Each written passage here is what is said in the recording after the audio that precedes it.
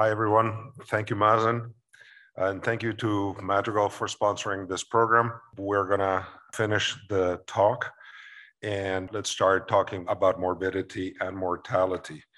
Not a great icebreaker, right? When somebody stands up and says, let's talk about killing people. So these are data showing that NASH with fibrosis is associated with an increased rate of mortality. On the left, you can see the population comparators for cumulative events, and that's at the very bottom. And as you go from simple steatosis to NASH without fibrosis to non-cirrhotic fibrosis, and then in pink to cirrhosis, that is when you have all the effect of this disease. Now, Mazen explained that the people that are at risk for liver outcomes are those with stage 2, stage 3, and stage 4 disease. And I am concerned that most of the guidelines talk about, well, the other ones will not have liver outcomes, but they will have other kinds of outcomes. They will still have cardiovascular outcomes, and they will still have non-hepatic malignancies and things that need to be looked at. So the fact that they don't have advanced liver disease doesn't mean that we have to give them up and that they are okay to go home and never come back. The other issue is that this is a progressive disease.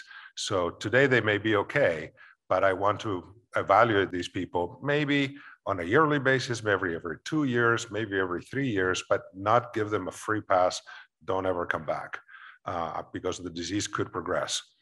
And as somebody who has experience with laboratory testing and non-invasive testing, people make mistakes all the time.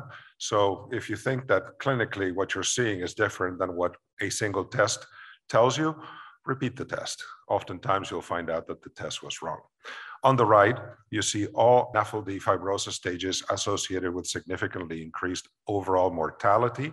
And this risk increased progressively with worsening fibrosis stage. So with, again, my same message, if the patient has early fibrosis, they're okay today, they have other things to worry about, but bring them tomorrow and reevaluate them. And this is the data that I was talking about on the left. The risk of liver-related death is statistically higher only after progression to stage 2 disease or higher.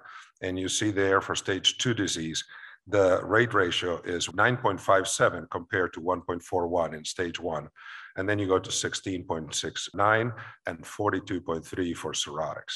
On the right, you see among patients with NASH, those with cirrhosis are at greater risk for decompensation, hepatocellular carcinoma, or death compared with less advanced fibrosis. So you have stage 3 on the left, stage 4 with compensated disease, and then stage 4 cirrhotic still with compensated disease by child-to-cot Pew scoring, but they already are showing 1 extra point.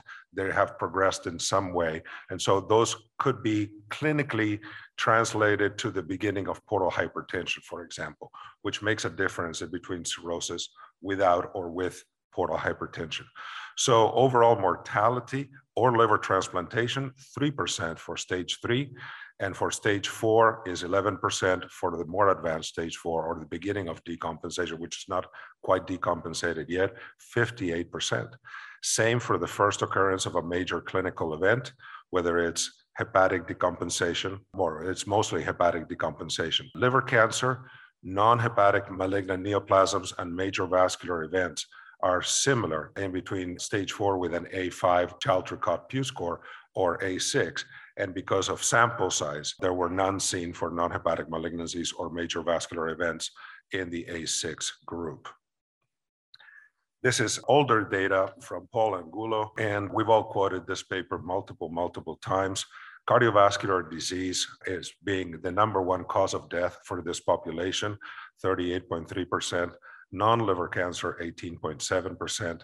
And then the third most common cause is liver cirrhosis and its complications, 7.8%. Now, the change in disease activity in the NASH score is associated with changes in fibrosis. In other words, inflammation is what drives this condition to continue to deposit fibrosis, alter the structure of the liver, and alter its function, leading to cirrhosis and the complications from cirrhosis.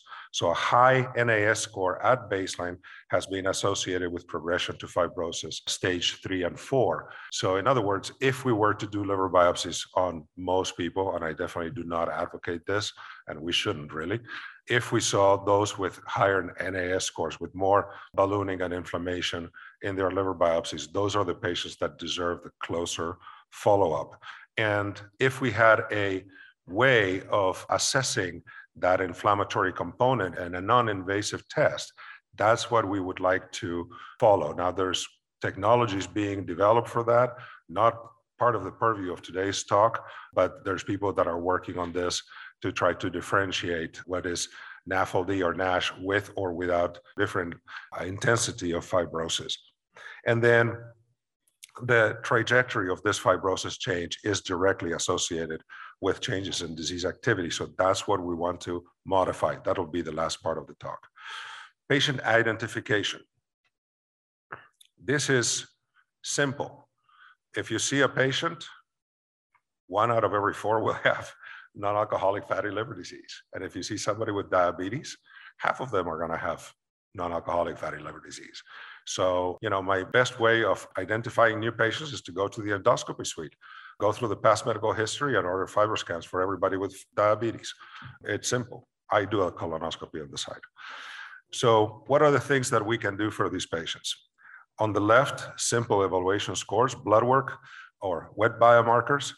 FIB4, probably the most commonly used. The NAFLD fibrosis score and the APRI are utilized probably less. They have less significant data behind them. FIB4 is part of the guidelines, easy to obtain. There's an online calculator. You can pretty much do it for anybody. You're going to get 3 different kinds of results. We'll go through those in slides to come. Then dry biomarkers, the imaging techniques. Typical tool that primary care will use and send you a patient for. Patient went in for whatever reason. They were accompanying a family member that had an emergency, went through the emergency room, and they got a CT scan themselves as well, or an ultrasound. And, the ultrasound showed fatty liver, the CT scan showed fatty liver, and then the patient gets referred to us. Much less commonly, people will get MRIs. And definitely we can do MRI with PDFF, with proton density fat fractionation, to quantitate the amount of fat in the liver, and then MR elastography. Other MR technologies, again, looking at whether they can discern inflammatory activity in the liver. Now, MR technology, while it might be the best test there is out there, is usually the least one utilized, simply a matter of access and cost. So conventional ultrasound and CT scan tend to be the most common imaging techniques. For many of us, we have access to vibration-controlled transient elastography or FibroScan, and there are several commercial companies that have machines for this. It is a very helpful test. I tell my patients that it's almost close to perfect, almost, not perfect. It's non-invasive, it doesn't hurt, there is no risk, and it's incredibly cheap. The data is questionable. It's not necessarily better or worse than the wet biomarkers, but it's very, very good for its negative predictive value. So from a hepatology point of view, if your VCTE shows that the patient has no significant stiffness to the liver, that liver is squishy and healthy, then that liver is likely squishy and healthy, and that's a good thing. If the FibroScan tells you this liver looks stiff, the only meaning of that is that this patient deserves further workup. So the high kilopascal result for stiffness in the FibroScan just means you need to do further workup for this patient. Lastly, proprietary serum testing, and mostly it would be the ELF.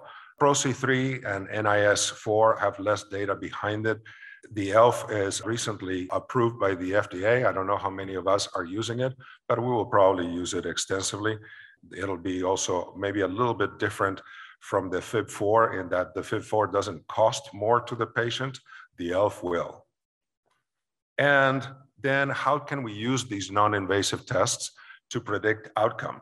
And on the left, the far left, it's liver stiffness. On the far right is wet biomarkers, blood tests. This is MRI with PDFF, and this is ELF. And it's the same natural history that I was talking to you about earlier. As the patients have more fibrosis, their overall survival decreases, and the bottom line will always be the patients with cirrhosis. How often should we do this testing? I think that is a great question, and one that is not necessarily answered by the literature just yet. Most of the data that we get or that we have is about the initial evaluation of the patient, trying to determine, does this patient have non-alcoholic fatty liver disease with or without NASH, and how advanced is the condition in this patient? There's not a whole lot of data looking at repeating these tests yearly, every other year, according to stage. How should we do it? There's not a whole lot of guidance. But if you have a patient, the more advanced the disease, the more you should think about repeating the assessment. Fat accumulation tends to change, and it may or may not be associated with improvement in histology or with improvement in fibrosis. And that is something that you can follow, and it's quite dynamic. You could follow it on a yearly basis or even more frequently. Fibrosis tends to be a lot slower, and the initial data would say that you don't want to look at fibrosis every single year because you're going to do a whole lot of unnecessary testing. All right, there's a couple of screening algorithms out there. This is the one from AGA, and we start here: primary care, endocrinology, gastroenterology, and obesity specialists. And I would take this with a grain of salt because the knowledge depth of each one of these groups is probably different. And the interest of each one of these groups is probably different. So depending on how well versed they are, they want to go through part or whole of the algorithm. As I said, step one is identify the patients at risks. And if your waiting room is open, you can really start by looking at them. So two or more of the metabolic risk factors: central obesity, dyslipidemia, hypertension, insulin resistance, or diabetes. Then everybody with type 2 diabetes should be evaluated for fatty liver disease. I'll come back to that in a second. And anybody that shows steatosis on any imaging modality, or anybody with chronically elevated liver tests, because NAFLD is now the #1 cause for chronically elevated liver tests, although they could have any of the other chronic liver diseases. So the step two is actually try to differentiate what is causing this condition.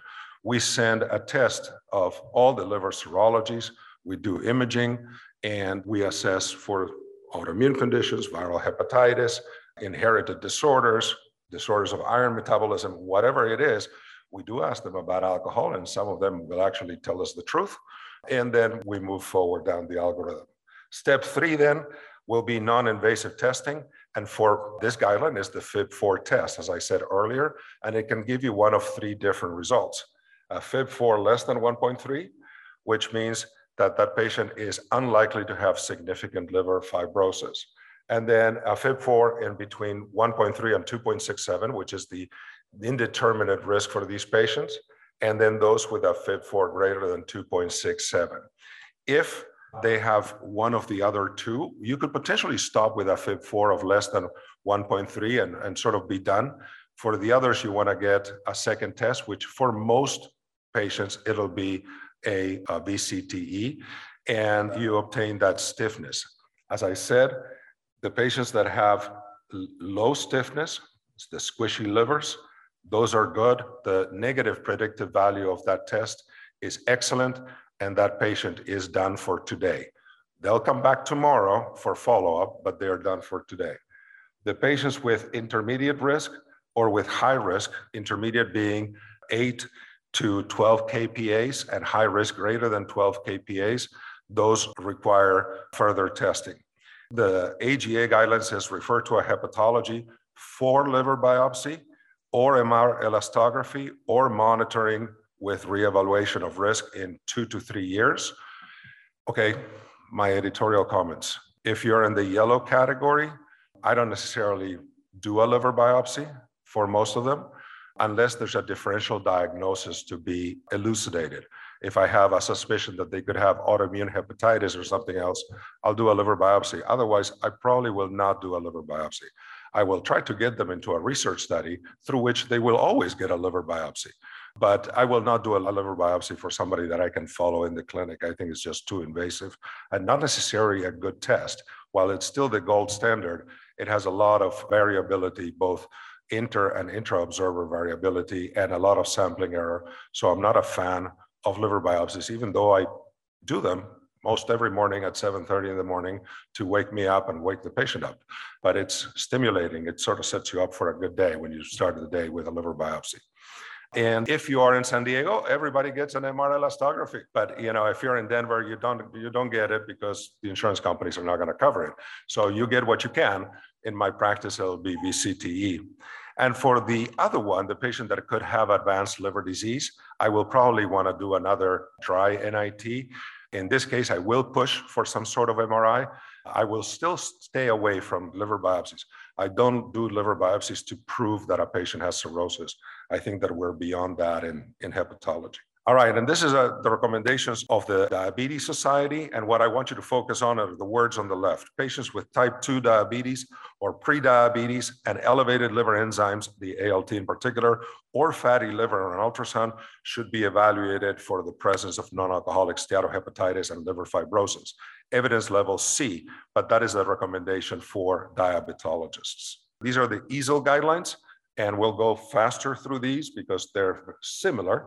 So patients at risk for chronic liver disease, check history, rule out all the different conditions with the other usual workup. If you find that they have, let's say, autoimmune hepatitis, you refer to the specialist that manages that particular condition. And then if it's fatty liver disease, you decide whether it's alcoholic fatty liver disease, non-alcoholic fatty liver disease, or both, which coexist in many patients. Do a FIB4. If the FIB4 is low, less than 1.30, that patient is done for the hepatology workup, but their care continues for all the other conditions that they have. And if they have FIB4 greater than 1.3, which is the indeterminate and high results, they will go to liver stiffness by transient elastography. And then you use the ELF or other patented serum tests when available, and you make a decision whether they need a liver biopsy or not, and what kind of intervention you're going to do. Patient perspective. So the most common side effect of chronic liver disease, the most common symptom of chronic liver disease, everybody that ever treated somebody with hepatitis C knows the answer, is to have no symptoms. This is data that talked about self-reported symptoms. And personally, I find it biased, because if I'm invited to give my opinion about how I feel, I'm going to say that I feel something, right? And so most of the patients feel fatigue or tiredness, like 99% of you already, after a whole morning of listening to people like me, right? You're tired. You have a headache and your muscles are stiff. Your back hurts a little bit. Those are not NASH symptoms, by the way. For the NASH population, fatigue, tiredness, overweight, and abdominal or GI discomfort and stomach pain were the most commonly reported side effects. Clearly, many of these patients will be obese. Many of them will have sleeping problems, obstructive sleep apnea, and things like that. But the most common symptom is to feel fine, which is actually sort of like a problem from a provider point of view, because if you feel fine, you're asking me to do all these things for what? I feel fine. I don't want to change. All right, how are we asking them to change? Well, these are the guidelines. So because we have no approved medication at this time, lifestyle and dietary modification is the way to go. So I start by telling the patients to do what I say and not what I do. My second thing is I give them a single sheet of paper that has on a single face all the dietary and lifestyle recommendations, because nobody ever turns the page. So the instructions need to be simple. You need to be able to put them on the refrigerator, and then you might have a chance to follow them. You believe me, I have had at least 3 patients that have lost over 100 pounds just with dietary and lifestyle modification. And I have had about 100,000 patients that didn't lose any weight. So while this is effective, it's not necessarily effective for all. If you have access to a dietitian, if the patient can see a dietitian, if they can see somebody that will actually give them guidelines, I have no idea how to cook anything other than grill.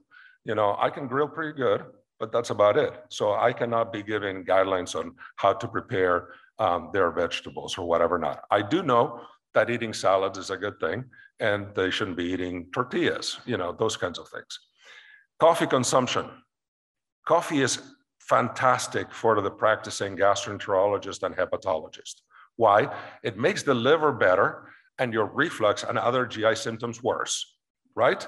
So you get to improve the liver health and scope the patient at the same time. So that's fantastic. It's good work. How many cups of coffee? 4 cups of coffee if they can get to it. Don't go from 0 to 4 in 1 week because you're going to end up in the ER with tachycardia, sweating, and hypertension. Go slowly, okay? And if they don't want to get there, okay, they don't get there. But if they want, coffee is good. Which coffee is better? The cheapest coffee that has caffeine is the best, okay? Because the initial data came from the VA. The VA, the veterans to whom we owe so much, they don't go to have frou-frou coffee, okay? So this is regular coffee. Macronutrient composition, less fat, less carbohydrates, and less what it's right up on top, reduced fructose intake. Then control daily alcohol intake. If you have liver disease, no alcohol is better than any alcohol. If you want to get into a lengthy discussion about how much alcohol you should have, that means that you drink too much. Okay?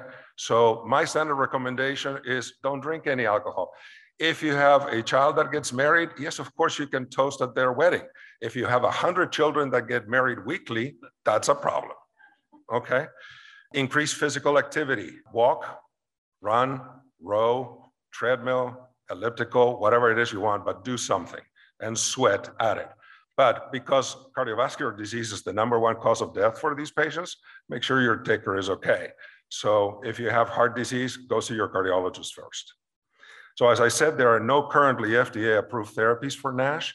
And so lifestyle and dietary modification are still the cornerstone of treatment. And then research, if you can, and if you belong to a practice that has access to research, that is the way to go. Bariatric surgery is excellent, and it has improved basically all outcomes of these conditions. Bariatric surgery, unfortunately, changes your lifestyle for good, and some people actually learn how to beat it.